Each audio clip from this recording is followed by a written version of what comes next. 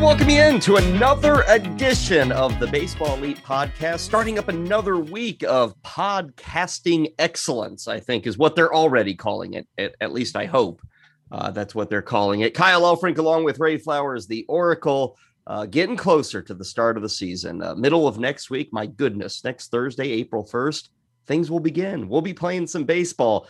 Ray, it's here, and you and I got woken up to the fact that baseball is here because this past weekend, you and I were both very, very busy with Tout Wars. A lot of drafting, a lot of bidding, a lot of salary capping, a lot of roster building. It was a fun weekend, as it always is. Oh, yeah, and it's, as everyone said on the broadcast, we all kind of wish we were there. Though I will admit, and you've said this too, you said it on the broadcast, I think, that we always end up rushing around so much. Not that we don't have a good time seeing everyone and spending some time hanging out, but we're running around doing a bunch of things, and it's like boom, boom, boom, boom, boom, get on the plane. So it's nice not having to deal with all of the traveling component. But yeah, it does hurt a little bit that you don't get a chance to go out and see everyone and all that. But we were still able to have the event, and I think it went pretty well. Well, I, for one, Ray, will personally contrast where I'm at when we do it remotely, like we did it this year versus the other years. Usually, if we do it in person in New York City, I fly in there Friday, meet up with some folks Friday night, wake up way too early on Saturday morning, have a long day on Saturday, watch the NCAA tournament, meet up with people again for a night, wake up way too early on Sunday, have to do another salary cap auction, then have to rush out to LaGuardia Airport. I get home, I fall into bed, and I'm up early again. The quality of this podcast, Ray, is going to be helped by the fact that I didn't go to New York City this weekend. And to just support what you said, and I agree with you, everything you just said would be what I would do, except I'd probably be out 2 or 3 more hours later each night than you. And so you would lose like 2 or 3 hours on your flight back home. Well, that's true too. Yeah. But it's so weird because the last time we traveled, personally, last time I traveled was January. We went to Vegas for, the FSGA. January of last year. So, I don't miss airports and crowding into planes and all that, but it is too bad that we haven't got a chance to catch up with everyone. This is the weekly Monday free edition of the Baseball Elite Podcast. Of course, we also do podcast on Wednesday and then over the weekend. If you are a subscriber with Fantasy Guru, you are able to get all of the podcasts that we offer and all of the creative writing that Ray and the crew offer over there, leading you up to the start of the fantasy baseball season. And we'll talk a little bit more about that. We got a deal for anybody who wants to maybe sign up for more of us and more from Fantasy Guru for the year. But let's get into things with our starting 9. These are the 9 topics that we're going to be hitting on. We always give them to you at the start of the show. And you might have guessed it. The first couple of hitters in our starting 9 are going to be taking a look at Tout Wars, the NL only Tout Wars salary cap league, and then also the AL only Tout Wars salary cap league. Some of the things that we pulled away from what went down virtually over this past weekend. In the 3-hole, we'll get you up to date on some news and notes. A couple of rookies that people are hot to trot for. Not going to start the season in the major leagues. What will that do for drafts leading up to this weekend? We will discuss there. Player profile will take us out west to San Diego. Is Emilio Pagan the closer for the Padres? And if he is or isn't, is he worth adding to your fantasy team? We'll get you a profile there of Pagan. Batting 5th, a little target practice. We'll talk about big arms out of the late rounds, maybe the mid-20s, the late 20s. They're guys who you've heard, guys that you've seen, but guys that we haven't seen enough of. They've been injured, and right now their role is kind of uncertain. Are they a bullpen guy? Are they in the rotation? We'll have a little target practice with them. 6 and 7 in our starting 9. I'm saving this late, Ray, because I know you don't want to talk about it. But we got to talk about head-to-head fantasy leagues. Because, Ray, I think you ran a poll. More than like 50% of your followers play in head-to-head leagues, right?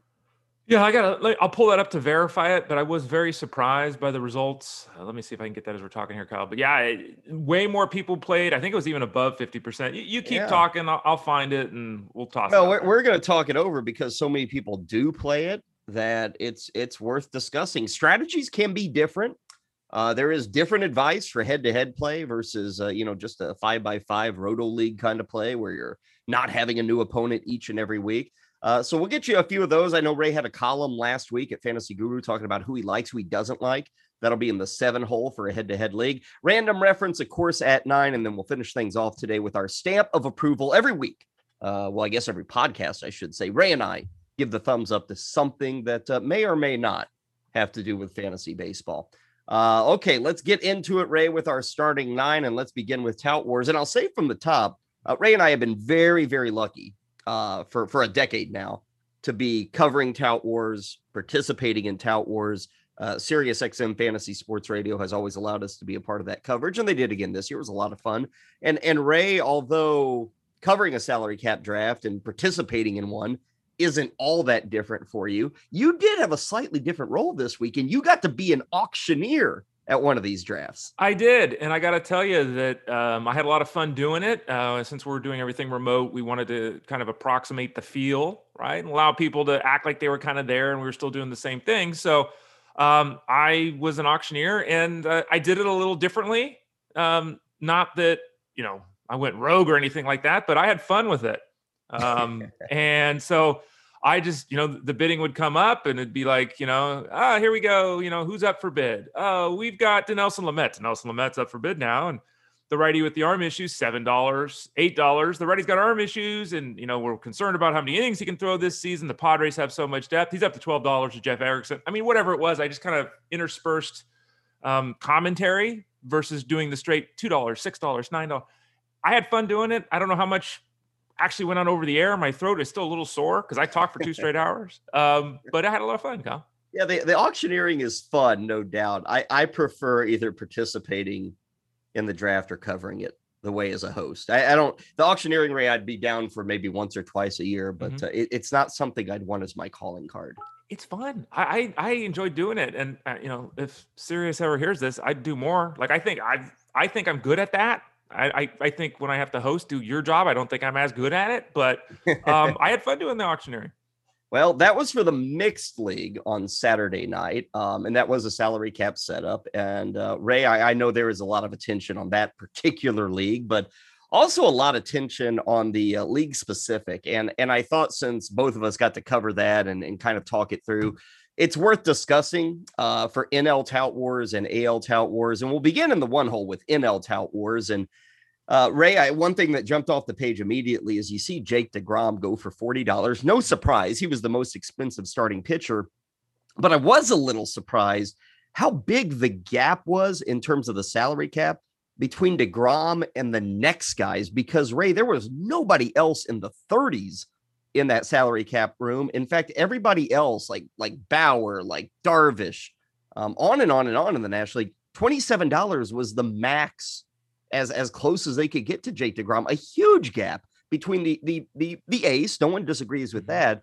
But the next guys were such a bargain at that $27 or $26 cost. Yeah, we covered that. And, we spent 5 hours looking at it. And I was surprised. A lot of those guys I've done the AL drafts with, a lot of them we've obviously, as you noted, covered for decades here. I was very surprised with how the spending went at the start, especially when it came to DeGrom. I'm very surprised it didn't go higher. And I am also surprised that we didn't see anyone else hit the 30s. Now, over at Fantasy Guru, we only have 2 other pitchers in the 30s. So it's not, I wasn't shocked that no one else was there, but it was surprising. There was an artificial ceiling that kind of came out, and we see this happen a lot in auctions where people are afraid to, jump a guy. You Darvish is at 27. Well, there we go. It's like no one else is going for 30 or whatever it might be. I think we saw that happen, and you mentioned it on the broadcast. I mentioned it on the broadcast. I don't have a problem with the money spent on DeGrom. We have him listed at that at Fantasy Guru. If it was me, I wouldn't spend that money on DeGrom. I wouldn't spend 40 on him and 10 on someone else and have that other $10 guy be, Pablo Lopez. I wouldn't do that. I'd rather spend 25 on Brandon Woodruff and Clayton Kershaw. So I would spend differently versus spending that top dollar amount on Jacob DeGrom. Well, and it speaks to the truism of all auction leagues, Ray. Guru can have their advice that says, hey, DeGrom's worth 40 and this pitcher's worth 32 and this one's 28. Mm-hmm. Everybody better understand that is not the end all be all. These markets and every single auction, they differ from place to place, from day to day. I always say, Ray, that the auction values that anybody sees, wherever they go for those auction values, you should treat that as, hey, if there were 100 auctions, maybe here's the average cost of that player. There will certainly be auctions where the player's $5 more, where the player's $5 less. Yesterday, we saw Fernando Tatis Jr. He was the first name up. He only went for $38. And when it was all said and done, I think we had 5 or 6 other National League hitters that actually went for more. And there was some belief that anytime you throw out that first name of the entire auction, it's a little bit of a hesitancy as to set the standard. And sometimes you can get a value. And so Tatis, your book may say, oh, he's worth 41. And then you see he goes for 38 in NL Tout. Again, it's just a reminder that it's a market. It's an ever-changing market, and every market is totally unique from one to the other. The market aspect is 100% accurate. The fact that it's not the same from draft to draft, 100% accurate. I don't buy at all. And I've seen people on Twitter say this, and you just referenced it because that's what people are saying. Oh, you throw the first guy out, no one's ready. Everyone in that room is ready. Okay. And it may be, in hour 3, when we're down to the $4 guys, everyone is ready at the start of an auction. Everyone knows the cost of Tatis. I bet if you polled every person in that room had $40 for Tatis. You want to bet? I bet every one of them did. I don't know why they didn't throw the money out. That's the surprising part.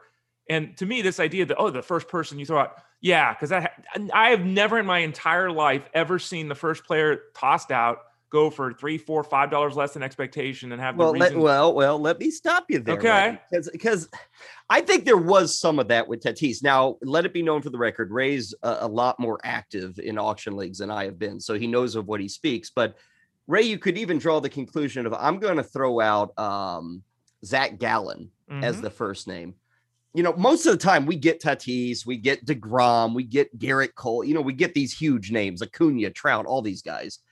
But I think if you throw out a name that is a fine player, a known player, but he's not one of the top 40 players, I think you can secure a bargain because people just don't know how to relate a good player to what a great player is going to go for. Because if you throw out somebody who's the 25th pitcher before Jake DeGrom, I think there is a lot of uncertainty in that room as to what the 25th pitcher is worth at that point. I would back up my statement and agree with yours. Fernando Tatis is not Zach Gallen. Okay. So my point is that if you throw out an elite player, everyone knows what the elite player costs. Everyone's ready for that. If you zig or zag, you're right. Here's Dinelson Lamet. Oh, yeah. Here's Charlie Morton. Okay. Again, I don't buy it at all in that room of people that are experts that are doing it for profession, but you're totally right about that main point. My point was to the elite players. And Tatis is an elite player. He was the first guy thrown out there. All I can figure in that one instance yesterday, and maybe maybe it was because we weren't live and in person and it was software, because we saw multiple times throughout the broadcast, people, they were having hard times with the tech and all of it. Maybe that had something to do with it. Otherwise, I can't explain it because, I guarantee you those people have him listed as a $40 player. One other thing I'd toss out there is the National League especially is loaded with upper end talent. And so Fernando Tatis is one of 7 great offensive players. And maybe people say, well, I just need one of these 7. I'm a little more interested in this guy. I'm a little more interested in that guy. Perhaps Tatis missing some time in spring training scared off a guy or two for a $40. You compare it to Soto or Acuna, even Bryce Harper. Those guys aren't missing time in spring training. And so, Ray, maybe that was factored into the fact that those 3 guys and a couple of others actually went for more than Tatis. Maybe there was a $2 discount just because of the uncertainty with the guy. There are health concerns with him. I think that's still the one single piece because he had the back issue, and then we've only seen him play 143 games at the big league level. But I'm pretty tied into this. I've seen no one say anything negative. I say something negative about Tatis and I get attacked. Like I'm an idiot. So So we better stop you right here. Yeah. It's an on-base percentage league. Okay. And if his on-base percentage is 370, it's not elite, but it's still really, it's still more than good enough to justify, spending up. Again, I would just love to see everyone in that room, because they post over at Tout Wars. A lot of people, if they do reviews, they'll post the links and all that to see what they say about that. Again, I think it could have been the software because it was the first player. Your point about there being elite level shortstops in the National League is 100% accurate and fair. The top 4 guys we have at Fantasy Guru are all in the National League. So yeah, maybe I'm still not buying it. We mentioned DeGrom at 40. The owner who secured him was Derek Carty. Derek, of course, is becoming widely known for his creation of the bat as a projection system. And Derek's been a part of these auctions for years and years and years, not only with Tout Wars, but also things like labor. And Ray, one of the storyline within NL Tout Wars was Derek coming up constantly short in the bidding. And this will happen in every home league. This will happen in every expert league. The fact of the matter is what you should care about is not the fact that it happens or who it's happening to. What you should care about, Ray, is how does that person or persons, it can sometimes happen to multiple people, how do they recover? How do they adjust? And we heard it from Derek yesterday. We talked to him during the broadcast, and he was frustrated. You know, he wants to get his guys, and there was a run of like 7 minutes where he missed out on 6 straight hitters by $1. You know, he just came and he was frustrated. But Ray, he never expressed a lot of worry. He says, I'm still in a good spot. I believe in my guys. You kind of made that similar defense for him. He knows what he's doing. And I think for an expert, okay, it's kind of easy. You've been in that room a dozen times, so you kind of know what you're doing. For a lot of home league players, that's not such an easy spot to be in. It's not. And the first year I did labor, I think I was in the NL, and I think my first player was like player 46 that was nominated. So I didn't have anyone. I had one player in the top 50 players that were nominated. And I remember after the draft, up short, were you coming up, were you bidding and bidding and bidding, and or were you kind of playing, keeping it quiet and just kind of seeing at the numbers? A little both, more the second. I mean, there's a couple players I got outbid on, but I just thought the prices were too high. And I had a list of players that I was interested in. So I waited and waited and waited. The first player I got was Andrew McCutchen. And I remember after the draft, I have never been blasted more mercilessly by the public ever for a draft I've ever done than that one. Worst team ever. I'm an embarrassment. How could I have a job? You know, all these kind of things. With a week left in the regular season, I was in first place. Okay, I finished in second, barely. But it was the worst team I'd ever drafted according to every single person that responded. And I came in second place. And I think that one of the problems you run into, and I've mentioned this on the broadcast many times, that people out there don't do National League and NL only leagues. They don't do them. And they look at these teams and they think, wow, if you're not the team that has Manny Machado and Javier Baez and, you know, Zach Wheeler and all, you know, Fernando Tatis on it, your team sucks. It's like, no. And Derek Carty, we talked about this on the broadcast too. He did the same-ish kind of thing in NL labor, where he, you know, had a bunch of these, you know, $5 to $12 players, and he filled his team out that way. And I think the thing you have to learn when you're doing auctions, especially the league onlys, is that you need to have some patience and you need to be smart about where you put the dollars. You don't have to have 4 guys at $35. It's sexy and exciting. But when you fill out your roster with guys that are getting 480 plate appearances, when you fill out your pitching staff with guys that are throwing 140 innings and not killing your ratios, that team can still turn out much better than most people think on draft day. It's a good jumping off point to move to the second spot in our starting 9 and to talk about AL Tout Wars. And I say a good jumping off point, Ray, because you're talking about how these teams look when the auction is over, and people saying, oh my gosh, it's so weak, or this guy did so well. And of course, you're going to get those immediate reactions. And then people kind of forget how the season plays out. In AL Tout Wars, the defending champ here was Chris Liss. And I looked at Chris, and everybody knows Chris, of course, from RotoWire. He's been around forever. And he's of course, a part of these Tout Wars and has been for decades now. And Chris's team last year, which won the league, Ray, it wasn't that great of a draft. He admitted it yesterday. Yeah, he even said, I don't really know how I won. And, you know, the 60 games, I guess, were part of that.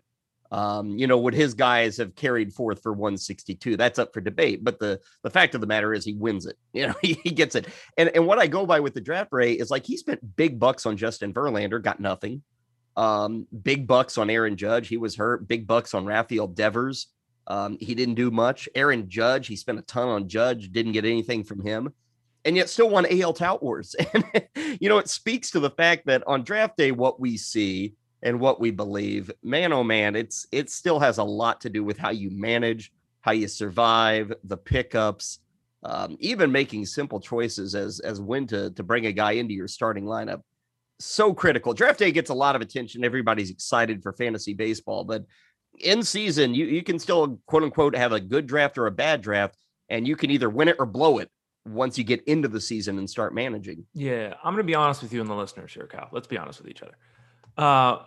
I am getting a little tired of, hey, rate my draft and all that kind of stuff questions, because it doesn't, like you're saying, it really, I hate to say it, it means way less than everyone asking the question. Thanks. Way less. That's why we play the games. Yeah. That's why we draft them and then we play the games. Just do a draft and hold if you want to do that, right? Just put your roster together and let it rip. I mean, the idea that you could draft the best team, and you could legitimately draft the best team, and you could finish in 8th place. Your top 3 guys get hurt. Your pitcher blows his arm out. I mean, it's one of those, you make a trade, it ends up going crap for you. You pick up a guy off the waiver wire. And the guy that was second on your list was the guy that stars. The guy you got is junk. I mean, these kind of things, it's an important starting piece. Like if you bomb the draft, if you just bomb it, it's almost impossible to win. Okay. I really do feel that. I'm not saying that the draft is invalidated, but this idea that we had a great draft, ergo we're going to win the league, I'm just not there in that camp, Kyle. Well, and to speak to AL Tout Wars, Chris was, like everybody, involved in the bidding on Mike Trout. Trout was the first name up. And unlike Fernando Tatis, he did go for full value. I think maybe even a little above $50. Mike Trout was the sell. Mike Gianella of Baseball Prospectus getting him. I stay with Chris, Ray, because his first player, Bobby Witt Jr. and Bobby Witt Jr. 2 weeks ago in the the AL only labor get together, his name did not even come up for bidding. Didn't even come up for bidding. Why? Because nobody thought he was going to be with the Royals in the first half of the season. A lot of people didn't expect to see Bobby Witt Jr. in the second half of the season. So no one even brought him up. Ray, he was the 10th name brought up in AL Tout Wars on Saturday. He goes all the way to $10. So from going to being totally unmentioned to thrown out very early, going for double digits. And then we learn on Sunday that Bobby Witt Jr. isn't going to make the big league team. In fact, Ray, the Royals are going to start him in low A for 2021. And I mean, anyone hear our podcast last week? I mean, Ray doubted it from the get-go. Yeah. The weekly podcast. Ray was not buying the idea that Bobby Witt Jr. was going to make this club. I gave it a little more credit. And I'll still say this, Ray, despite low A, first half, I bet we see him in the first half this year. But that's very different from where we were, say, 3 days ago. Absolutely. Absolutely. Now, I want to say this too, that, it's an AL only league. You got to take your shot, right? And, it's unfortunate for Chris in this instance, because like you're saying, if the draft had been held a week earlier, he probably gets him for $3 if he wants to, right? We saw Mackenzie Gore go for $2 in the NL. Not that that's the same, but, the 10 to 3, it's a huge difference in terms of the money spent. I saw a lot of this service time manipulation stuff with Bobby Witt. Folks have lost their minds. Okay. And I said this on the podcast last week, and I'm going to repeat it this week. The dude has less than 200 major professional at-bats, and they were at rookie ball as a 19-year-old, and he didn't have an official bat last season. There is no service time manipulation going on here. Zero. He's not ready. Period. He's not. Kyle, am I wrong? Do you think that paid a iota of anything with the service time talk, with the Royals wanting to keep him down to save money? It's not an obvious one. It's very defensible, Ray, for the Royals to say he's not ready. That's very defensible in this case. So yeah, I would not invoke that. Sure, it's maybe a part of the consideration. It's not the reason for the move with Bobby Witt Jr. Yeah. And so now the question becomes, when does he get called up? And the answer to that is depending upon the need of the Royals and how he performs. Okay. And we don't, you have people do this every year too with spring training, right? It's not just with the guys that are, rookies. A guy goes out and hits 350 in spring. At the end of April, he's hitting 210. Doesn't matter. Spring training doesn't mean anything, right? All it does is show a team that you're ready to go or not ready to go. And it gets you an opportunity to have some at-bats. But once the season starts, it's totally different. People forget that pitchers are working on things in spring. You and I have joked around about this so much that, pitchers are getting removed and put back into games this year. They've changed the way that spring training even works. Sometimes innings don't even have 3 outs. I mean, it's a disaster. And to think that, again, a kid who is at 19 years old has less than 200 professional at-bats at rookie ball, who posted an OPS in the 600s, was ready for the big leagues, is laughable because he had 27 good at-bats. Just absolutely laughable. And the people that think that, to me, don't understand how this game works. They don't understand the development of the game. And the service time manipulation stuff, I mean, again, the OPS wasn't 1270. It was 670 in 2019. He doesn't deserve to be there right now. And again, talking about timing of a draft or an auction. Let's say today we'd woken up to the news and the Royals say, oh, he's going to be on the big league team. All of a sudden, Bobby Witt Jr. in an auction league goes for like $18. Seriously. Instead, we wake up to the news he's starting at low A. And Bobby Witt Jr. goes for $2, maybe. Maybe doesn't even get picked. Who knows? But that is the emphasis on when you draft. Again, it's a market. The market changes based off the news or the opinion available. And Bobby Witt Jr., just the latest example there. That'll do it for our Tout Wars coverage, talking the NL and AL touts. Let's go to some more news and notes in our 3 spot. And Ray, let's stay right there with a prospect who will not be on the big league team. Jo Adell of the Angels, going to be starting the season at AAA. Now, his situation's different. He's a high-end prospect like Witt, but we actually did see him play last year. It was a mess, though. He'd look better in spring training this year, but the Angels still have made the decision to start him in the minors. I am a little bit surprised by this. It may only be for a couple of weeks. We still have to get an actual start date for the minor leagues too. Maybe Adell's up by April 20th. Who knows?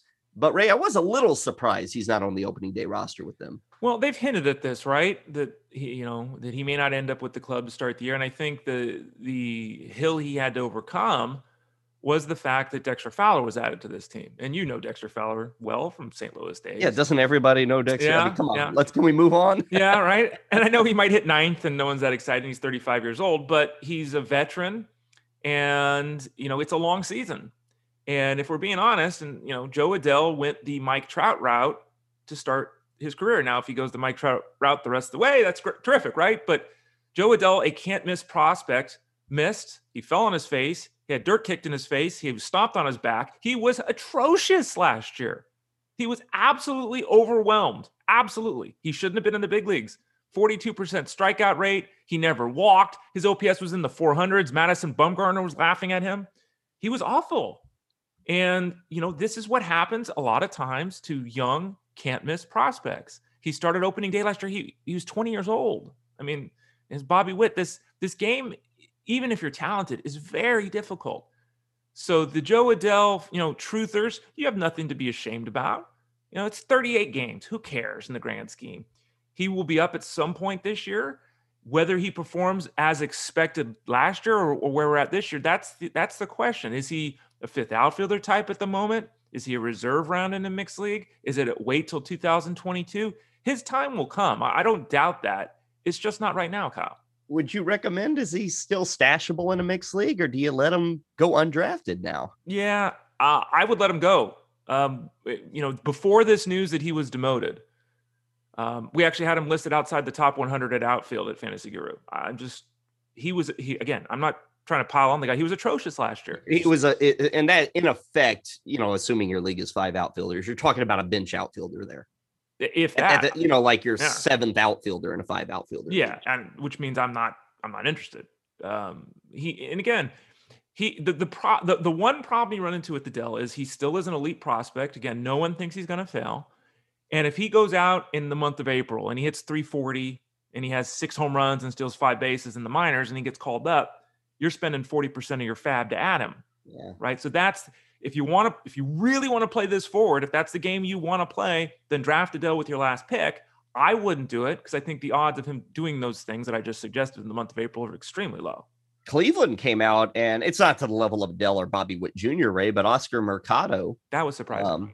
Yeah, he's going to start in AAA, and his year was bad in 2020. Not like Adell, but it was bad. Surprisingly good in 2019, but I think everybody thought he was going to be the center fielder. It's not like the Cleveland's sitting around with a ton of talent for center field, but he's now going to the minor leagues, and I guess we see more of Bradley Zimmer. Maybe this does mean the Ahmed Rosario experiment is going to continue. I don't know, but Mercado, I guess we can take him off draft list as well. Yeah, absolutely. I was very surprised by that. I did not anticipate that happening. I mean, the Jordan Leplos of the world, whoopee-doo, okay, but apparently the Indians didn't like what they saw. And as you noted, Mercado was poor last year.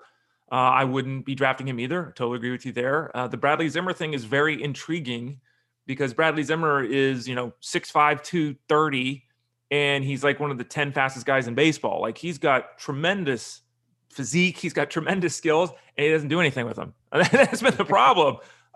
He can't contact the baseball. And so, he was injured as well. They must like what they see, and okay, but he's a 28-year-old that is completely stalled out after some optimism. I don't think that this is the last we've seen of Mercado this year. I don't think that Bradley Zimmer is someone to jump on. I think it's going to be one of those situations where the Indians might be mixing and matching an awful lot. You talk about Zimmer. The dude played 100 games and had 300 at-bats in 2017. Since that point, 63 total games. 63 with 156 at-bats. So, right, we really have not seen Bradley Zimmer since way back in 2017. It's crazy. And hey, we're talking about prospects. That was a guy who was high end, and Ray, nothing's happening right now with Bradley Zimmer. If he does get the chance, it's the last chance saloon for him. It is. And he's a player that you can prognosticate out. He's a 15 home run guy stealing 30 bases. Like that's what everyone has always thought. And it just, like you said, it just hasn't happened. And so, I mean, it's funny. You look at his 450 at bats to date, it's 11 home runs and 24 steals, which again is pretty close to the numbers I was saying for a guy that's really been awful. The problem is his offensive game has been bad. His OPS is 649. It has not happened for him. And you're right. It's basically the last chance. It's certainly going to be the last chance for him, at least with the Cleveland organization. It's kind of tempting in the 29th round, isn't it? I mean, but the problem is we still don't know that he's going to be the guy. They may screw around with us in the outfield all season in Cleveland. They might. And that's something. I mean, they may end up moving Jake Bauers to the outfield. They've got Jordan Luplow there. I mean, you look at it. I know that you spoke highly of Josh Naylor recently. Josh Naylor, they want to, but do we know for certain? No, we don't know for certain he's going to get it done. They've got Ben Gamel laying around, Daniel Johnson. I mean, so it's likely to be messy in that outfield for the Indians. At this point, even Corey Snyder is going to return and maybe get a love start the mustache. Yeah. Random reference for you, a little early in today's podcast. A couple of other things on the news and notes front. TJ Antoine, a guy who's been getting a lot of hype with Cincinnati. Is he in the bullpen? Is he a starter? I had to shut down a bullpen session early on Sunday. He's got a hip issue, so I got to worry about Antoine just a bit. His teammate, Joey Votto, did return to Cincinnati camp. He's been out with the COVID issue. JT Realmuto was scratched from his first appearance. He was scheduled to play for the Philadelphia Phillies, but Joe Girardi said, hey, he's a little bit sore. He had a lot of work, I guess, on Friday and Saturday. So that did not happen. It would be worth not even mentioning, except for the fact that we haven't seen Realmuto yet, and he was scheduled to play, but did not play. Speaking of not seeing guys, Ray, Houston's Ryan Presley, haven't seen him since March 11th for the Astros. That's supposed to be the closer for Houston, and we haven't seen him in almost 2 weeks. I mean, this one's odd, right? Because they're saying he's healthy. Why is he not pitching? At right? all. I mean, he's thrown 385 games over 7-8 years. Everyone knows who he is. Everyone's seen him. This is not like he's Sid Finch or something like that that's coming out of nowhere. Like, he's 32. Come on. Like, I've been reluctant to lower him in the rankings at Fantasy Guru. I don't know. Kyle, what do you think? You think there's some smoke here? I don't think there is, but I think this week is very important to follow. Now, remember, we brought this up with Valdez. Houston doesn't tell us anything with injuries. They're often incorrect, too. We usually discover they've been fibbing the whole time. Now, with Valdez, suddenly we've gotten to the point where I guess he's going to try to come back at some point this year. Whereas initially, like the day of the injury, it was like, oh, gosh, this could be season ending. And then it took 2 weeks just to find out that he was going to attempt to come back or at least avoid surgery. And Ray, that's why I hesitate with Presley. Sometimes you have to look at the circumstances and certainly the team that's involved. Everybody knows this in fantasy football. Bill Belichick and the Patriots and their injury report, it's a joke. It means nothing. You don't know what's going on with the Patriots. Houston, I guess, is investing in that line of thinking, right? Because it's starting to become very confusing as to what the status is on some of these guys. It is. And that's the bane of our existence. And I usually rail on this in football because we're more focused on the one game meaning so much with the 16 different matchups. But it's the same thing in baseball. There are HIPAA rules and there's all the kind of privacy for players. There's all of that. I get it. All right. I understand that component of this, but it's unconscionable to think that it took 2 weeks for us to know what was going on with Framber Valdez. I mean, it's mind-boggling that the people that follow that team weren't yelling and screaming every day. And I think it goes to show you that, and many people have made this point, the beat writers, are they in bed with the teams completely? I mean, are they just completely PR machines? Because, if it's me, you know me, Kyle, you know me for over a decade. If that's me, I'm asking the question every day and I'm leading off every article I write with, well, they're not telling us. Well, they're not telling us. Well, they're not. And so when you have a situation like that occur, and then there's others in the past that you reference, you have to look at it with a cautious eye. And the truth is, some teams certainly seem to be more forthright. The Astros certainly seem to be way at the bottom of that list. I will add the whole Zoom thing, Ray, that also limits these beat writers, at least over the last year and a half. Nobody's going in locker rooms. It's even hard to get face-to-face off the record things just because of how the access is set up. We hope that changes throughout the summer of 2021. But right now it's, you only get the guys that they give you on that Zoom room. And I'm not making excuses for those beat writers, because you're right, Ray. Over the years, we've kind of seen that not all of them are as in as we'd like them to be. But things are changing on that front to limit their access. And hey, we all know why, but it just kind of hurts us when we're trying to figure out what the situation is for a player. Now, moving to the 4th spot in our starting 9, we got another reliever. Drew Pomeranz has missed a lot of time. That's another guy we thought was going to be the closer with San Diego. He's got a forearm issue. At least we know there's an injury with Drew Pomeranz. And because of that, Ray, we're starting to see maybe a little more attention on Mark Melancon and also Emilio Pagan. Now, all of us know Melancon. We've seen him for years. Nobody likes him, but he gets saves. And that may happen again this year. I'm more interested in Pagan. For our player profile on this podcast, what can you tell us about Emilio Pagan? Do you think this could be the guy on opening day for San Diego? Yeah, the San Diego Union Tribune's got the article, and I've read it. And one of our users at Fantasy Guru actually tossed it out in the chat room. Thank you, because I hadn't seen it yet. Encourage people to do that too. We can have that. The chat room is live and active. People can ask questions and get involved. And hey, I need someone to join my league. Hey, where can I find this information? All that kind of stuff. So, Pagan is a player that, he's had a 20 save season. He's been in the bullpen for years. That's his career. He misses enough bats to be interesting, 10 strikeouts per 9 inning kind of guy. And, he's dealt with some health issues, especially last year. He basically struggled through things. So give him full marks for that. He's a slightly intriguing option.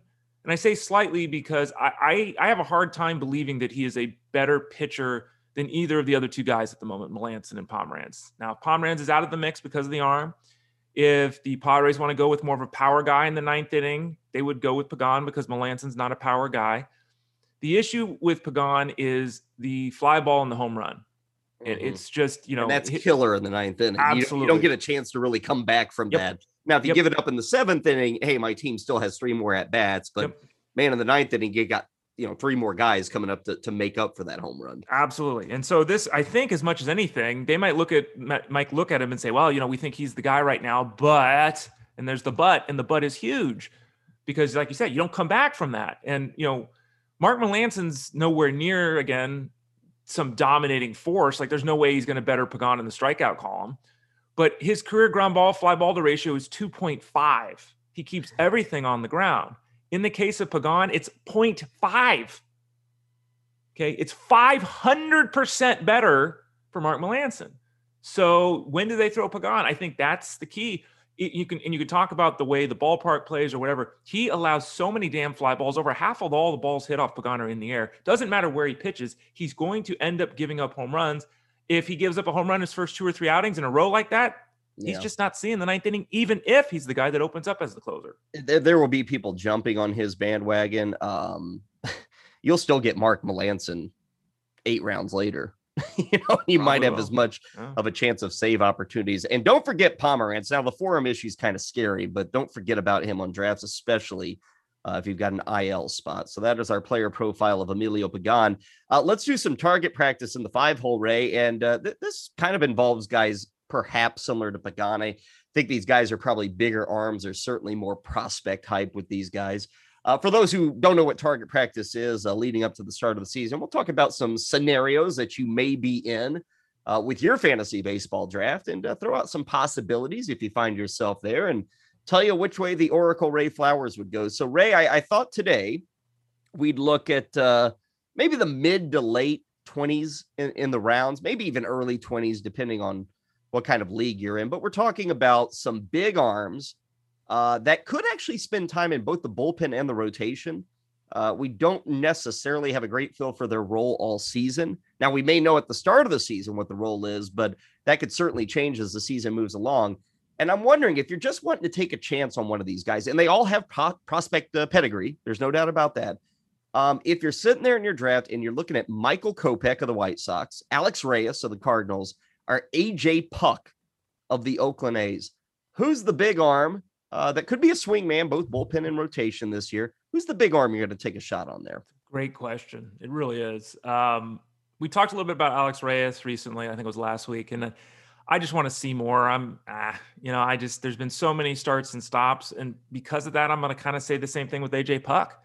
I'm going to take the healthy guy, I think, at the moment. And Kopech is the name. Now, all of these guys have issues. All of these guys have concerns. But whether it's role, whether it's performance, there's the gambit. Like Michael Kopech was away from the team last year, apparently because he was having some off the field issues with his significant other and their child. And so, you never know, Kyle, but I'll take Kopech. I think that there's so much excitement and hype around the White Sox at the moment that, there is a positive environment. Kopech he's got as much arm talent as there is. I mean, that's the case. It's been years. I mean, this is another one of those examples. People building around, you build around Reyes, Puk, and Kopech 3 years ago. You thought you're going to be winning championships by now, right? But I'm going to go with Kopech. I just get the sense that, he's locked in, at least at the start, in that relief role. And maybe he's throwing 2 innings, that kind of thing. The other 2 guys, I get the sense more that they could be moved around here and there, depending upon the need of the team. And I don't know if that's a good thing for the young guys. Yeah, I guess if you want to say whose role is most fixed at this point, it is Kopech. The White Sox say he's in the bullpen. That's what he's doing. He's in the bullpen. Whereas with Reyes and Puk, we know at the start of the season, Reyes is in the bullpen, but that could change. The Cardinals have issues, to say the least, with their starting rotation. So they could bring Reyes back in there. And with Puk, he's going to be in the rotation as the expectation. Again, we've seen very little of him in spring training. And of course, we've seen very little of him in the big leagues. And he is always a guy that you're tempted to say, well, maybe he's more useful in the bullpen. So don't be surprised if that were to happen to the A's. That is our target practice for this edition of Baseball Elite. Let's move to the 6th spot in our starting 9, the head-to-head fantasy baseball league. And Ray, you looked it up. Do you prefer to play roto or head-to-head in fantasy baseball? And again, this is, do you prefer? This is not necessarily what you play, but do you prefer? And Ray, I guess the number is about 55% in favor of head-to-head leagues. It is. And that was one of the votes that got a lot of votes. That's almost 2,800 votes. So that's a big sample size. And given my disdain for head-to-head, and given that the people voting on this were following me on Twitter at Baseball Guys and voting, I would assume a good chunk of those people probably agree with me, right? So to see the number be 55% says that pretty much everyone else doesn't, Kyle.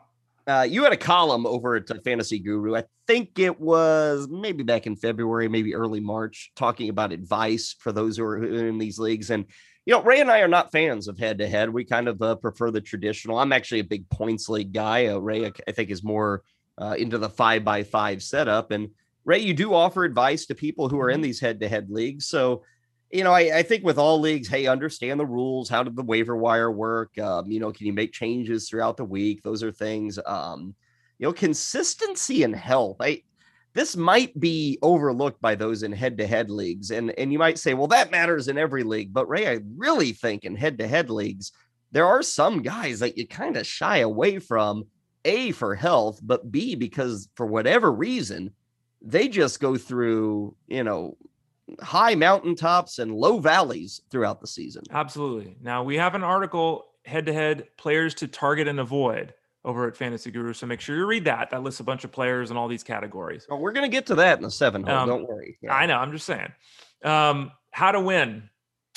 I think, and again, there's many pieces of information in that, but we talk about it a lot, and we had talked about it a lot in the weekend about getting plate appearances and innings in the league only setups.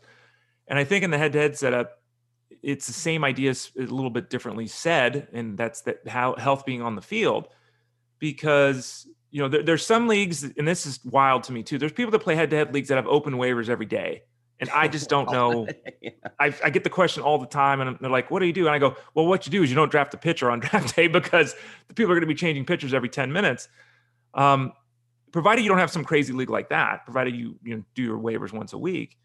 And whether you can change your lineup on a daily basis or just once a week in season, you got to have guys you can trust. And it's not just, you don't necessarily want lefty righty kind of guys because they're not going to play every day. Those platoon players, you want players that are going to be in the lineup. And, it's great if you take, if the people playing took Aaron Judge and he was, an all-star level player and he played 138 games this year, they'd be okay with it. They wanted to play 158, but if he played 138 at an all-star level, they'd be okay with it. In the head-to-head situation, if he's missing a game every 3 weeks, it's one game every 3 weeks. Okay. If he misses 3 straight weeks, what do you do? Well, Ray, the rest of my team will overcome it. Okay. What if that's the 3 weeks that AJ Pollock is out? And what if that's the 3 weeks that CJ Cron has to rest because his knee is barking at him? So yeah, it's one of those things that the boring, stable, I play every day, even if I'm not super elite on a per game basis kind of guy, those boring, stable players really matter in the head-to-head, because again, you're playing 7-day matchups. You got to get it in the 7 days. Doesn't matter what happens over the course of 26 weeks. And the randomness of those matchups, it's not like it's a head-to-head, hey, I can survive that week without Stanton because I'm still going to be better than half the teams in my league. Doesn't matter in head-to-head. You got to be better than the team you're playing. And so even saying, well, I have so much depth, I can survive against the rest of my competition in a normal league that's not head-to-head, you've got 20 weeks to make up the difference. Whereas in head-to-head, you can get buried that week, and it kind of buries your wins-loss record. And you're fighting from behind starting in April, and you're trying to make up ground. Speaking of April, Ray, rookies. I mean, in a head-to-head setup, we were talking about Witt. We were talking about Adele. Oscar Mercado, not a rookie, but he's starting in the minor leagues. Like, it's difficult to stash guys and to carry guys who are giving you zeros in a head-to-head league. Very difficult. I would not recommend it. Because again, playing the long game in the seasonal format is different. Playing the long game in head-to-head means you start the season 2-6 because you're playing the long game. Good luck. You can come back from 2-6, but the point should be obvious that you can't afford to give away any weeks. And not that one player makes you give a week away, but you put a team together and you take any of the names that Kyle just mentioned. Maybe you grab Nate Pearson because you think he's going to be a star. Well, he's not at 100%. You got Noah Syndergaard because he fell to the 22nd round. Well, do you have a pitching staff now? I mean, it's one of those things that you can't then be going to the waiver wire and feeling great because you're rolling out Michael Lorenzen and Aaron Sanchez. So you've got to be careful with how you compose a roster, very careful in a head-to-head setup. And of course, 2 start pitchers. You just talked about pitching, but I know that plays in all leagues, but in head-to-head, you could roll out 4 bad 2 start pitchers, Ray, and it really doesn't matter what your competition is. You got a good chance of winning those pitching categories that week. Yeah, and on the weekends in season, we'll be doing a podcast every Saturday, Kyle and I, here on Baseball Elite for Fantasy Guru. We'll also have Vlad Sedler doing his fab piece. We'll have Rob Povia doing his weekly lineup look where he talks about lefty, righty this, home away that, and lists the 2 start pitchers, because that is a key, especially in head-to-head. And it's why people say, do I draft differently in a head-to-head? And I'm like, well, you should be fading pitching a little bit. What are you talking about? And I say to him, would you start a 2-start Robbie Ray, a 2-start Madison Bumgarner, or are you going to do a 1-start, I don't know, Jesus Luzardo? Luzardo's a better pitcher, right? Everyone prefer Luzardo, but if he's throwing 6 innings, those other 2 guys are throwing 13, what do you want? So yeah, the 2-start pitcher thing is huge in the head-to-head setup. Let's go to that latest column, Ray, the players you like, the players you don't like in head-to-head setups. It's an article that was recently posted within the last week. And I know it's subscriber based. And today here we are on a free podcast. So you're not going to reveal all of the guys, but maybe a couple of names and kind of what makes them targets and what makes them players to avoid in head to head. Yeah. And basically the idea is that playing off what we just talked about, you want to have players that are healthy in your lineup. So there's a whole list of players that, hey, these are guys that you can look at. These are players that you should be targeting. These are players that you can look at, but these are players you should be avoiding because we just can't trust them to be in the lineup. I think that is, that's got to be a key. So there's a whole list of players there. Further, there are the players that, to me, there's players to target, there's pitchers to target. A lot of that has to do with stability in terms of the skill set. We're going to remove guys like Adalberto Mondesi that have this hacking approach that, 1 week might hit 180, next week might hit 400. Don't necessarily want to be building around those guys. Players with good on base percentage actually ended up, higher in this setup because, guys like Jesse Winker, who not a lot of people necessarily talk about because his batting average dropped last year because he hasn't had that big home run season. A guy like that is actually a type of a player to target. There's players to fade, and the players to fade are generally, and pitchers to fade, those are generally players that fall into one of those categories we just mentioned: the health of a player, the skill set style of a player. Maybe it's a workload concern. Like for me, a pitcher to fade based upon the cost would be Ian Anderson or Jesus Luzardo in a head-to-head setup. Now that's different than a roto setup. So don't confuse the two. But those younger pitchers where maybe they're throwing 125 innings, maybe they're throwing 135 innings. We don't know when those innings are going to be skipped, right? Like the Lance Lynn and Zach Greinke's of the world hold so much value in a head-to-head because as long as they're healthy, they're pitching. Jesus Luzardo, Ian Anderson might be scheduled to start, and on a Tuesday, they might just say, hey, he's not going to pitch this week. Yeah. They might say, we're going to shut him down for 10 days just to give him a rest. So those are some things to think about, Kyle, when we're talking the head-to-head game. And again, the article's up. If you're a subscriber, you'll be able to find it. It's in Ray's recent articles. I know you've had some player profiles since, but what was it, 5-6 days ago you had that up? Yeah, and you can also just type it in the search bar at the top right, head-to-head players to target and avoid. Okay, let's move along as we continue here on the Baseball Elite podcast. It's time for our random reference. Each and every podcast in the 8th spot of the order. We go to baseballreference.com. We hit the random pages and we see what we get. Now, sometimes we'll get a guy who played in 1899. We don't talk about those guys. Fun though. Sometimes we'll get a game. Sometimes we'll get a game from 1952. We don't talk about those games. But anything from 1980 to present, we'll talk about. That's what we're considering the fantasy baseball era. And we had a couple of swings and misses with the random pages to start, Ray, but I have landed on a game from July 27th, 2012, Oakland visiting Baltimore on a Friday night at Camden Yards. We had a shootout between the A's and the Orioles, 23 total runs, a 14-9 victory for Oakland in that game. And the A's scored 6 times in the top of the 9th inning to come back and win that game.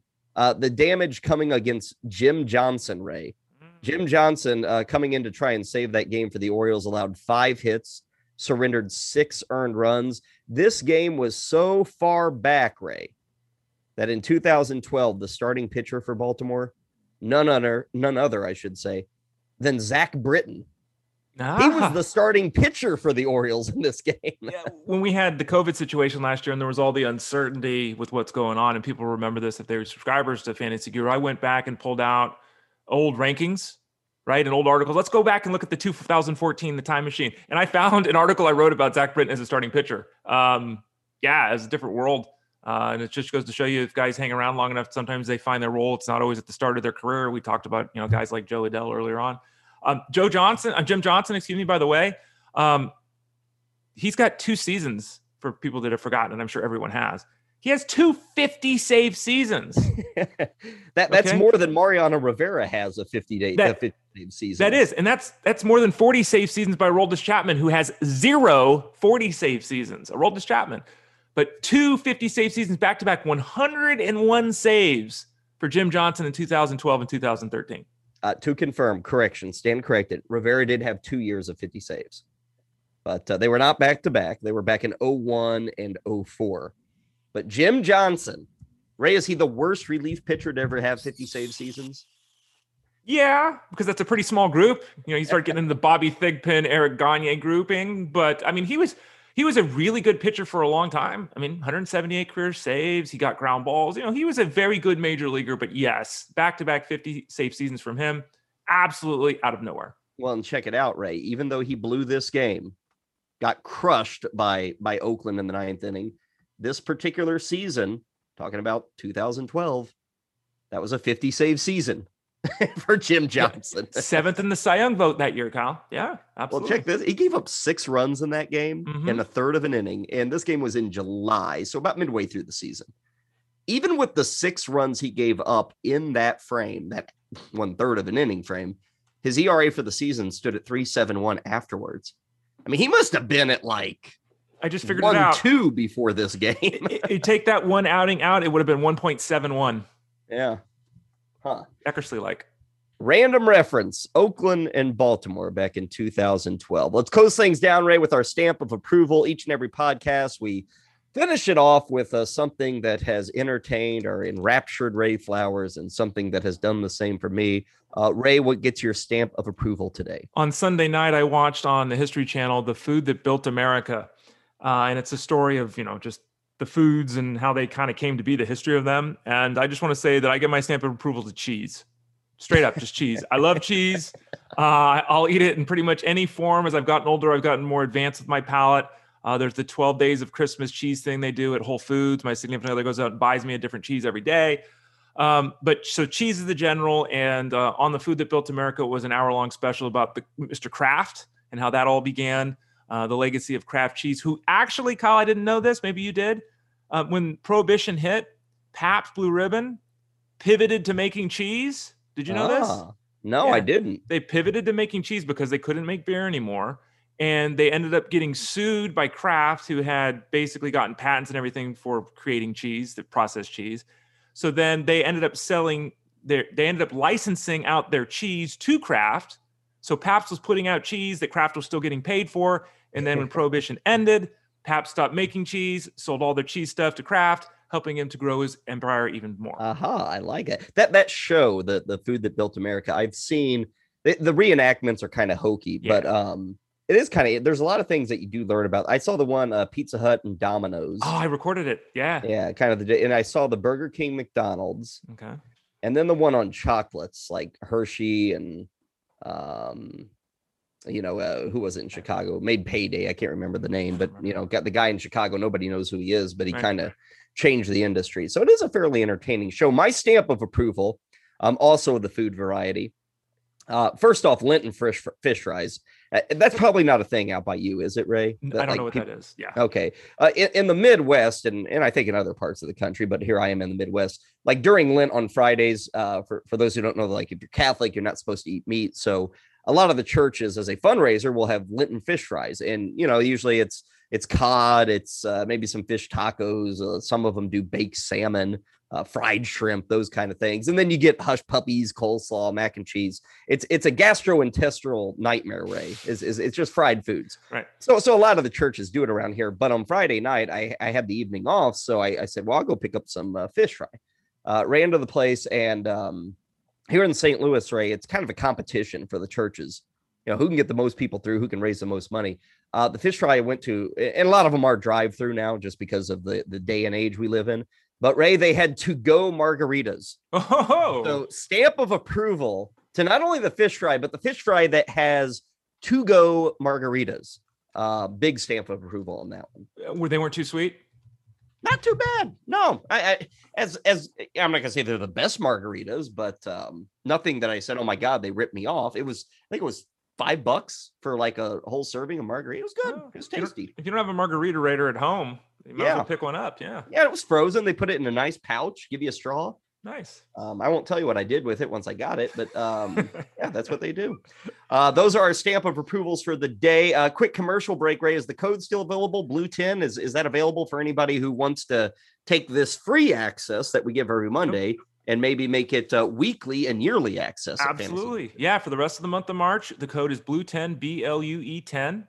And you can use that at Fantasy Guru to get the baseball package. You can use it at Fantasy Guru to get the baseball and football package. You can get it the football package only. I don't know why you would do that, but you could do that too. And then you can also use the code BLUE10 at our other sites. EliteFantasy.com is for the DFS game. And then EliteSportsBetting.com if you want to get involved in, obviously, sports betting. So all three sites, you can use that promo code BLUE10. And specifically for what we're doing here, you can use it at Fantasy Guru to get the baseball package, the football package, or the baseball and football package. And you get us 3 times a week. Again, the Monday is always free. And I know a lot of our listeners have enjoyed us that way, but we invite you to check out the Wednesday and weekend editions too. Believe me, you're going to need them in season. There's going to be a lot going on during the week. And Ray and I will break it down 3 times a week. As we head out the pod door, Ray, where can the folks find you? I always appreciate you telling me where they can find you too, Kyle. That's on Twitter at Baseball Guys. Yes, sir. Yeah, and on Instagram at The Ray Flowers if you want to see my green beard from the holiday last week. Someday my wife may be looking for me, Ray, and she's going to hit you up on Twitter, I think. She does have my phone number, so she could try that way, but she could do Twitter too, yeah.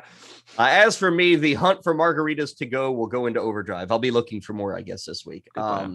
That'll do it for us. Does it for the podcast. Hopefully we did it for you today. We will see you later this week. Our subscribers only podcast will hit on Wednesday afternoon. Have a good one, folks.